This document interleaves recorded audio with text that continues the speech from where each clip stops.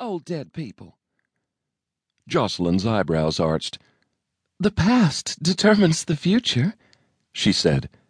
For instance, did you know that in 17th century America, women were accused of witchcraft and hanged for any sort of misbehavior? She cocked her head.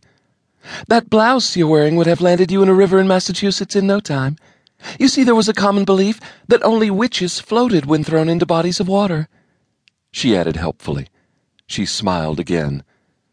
Charlene gave her a blank look. This is the latest fashion, she pointed out. She glared at Jocelyn's neat black skirt, small-heeled black shoes, and blue button-up blouse. You might have been jailed for having such awful fashion sense, she countered with contempt. No, they didn't jail people for that, Jocelyn replied smoothly. They put them in stocks, but not for being conservatively dressed. She cocked her head again. However, women who cheated on their husbands were branded with a large letter A. Charlene cleared her throat and glared even more. I am separated from my husband, and we are in the process of a divorce. Really? Jocelyn asked, all eyes. Well, isn't it lucky this is the 21st century? She asked. I did not cheat on him, Charlene raged. Jocelyn's blue eyes were innocent.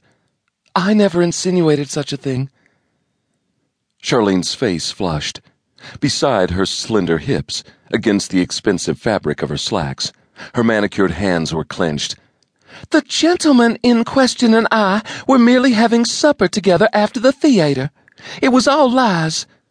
I'm certain that it was, Jocelyn said with a bland smile.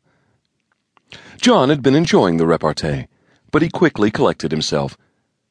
Miss Perry, aren't you working on a case? He asked deliberately.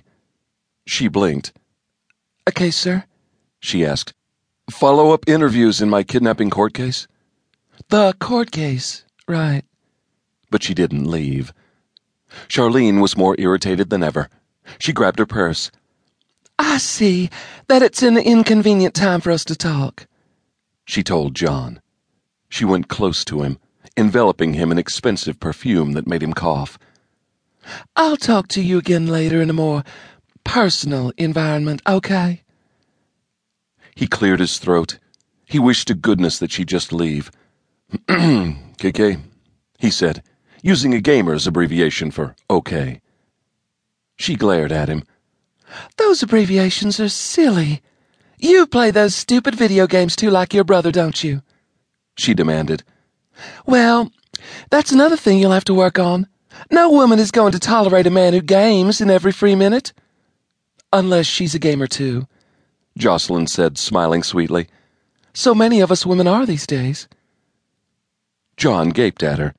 Charlene glared at her. It figures, she said curtly. Jocelyn kept smiling. She stared pointedly at the other woman's haircut. My goodness, did your head get caught in a blender or something? John coughed enthusiastically, trying to conceal laughter. I'll have you know I paid $100 for this styling cut, Charlene raged. Jocelyn held out a hand. Please lower your voice, ma'am, she urged. This is a federal office. No verbal outbursts are allowed. Charlene glanced from one of them to the other with exasperation. I will never come here again. I'll see you at Cammie's house when you have time for civilized conversation, she said haughtily. John didn't answer her. Jocelyn pointedly held the door open and smiled vacantly.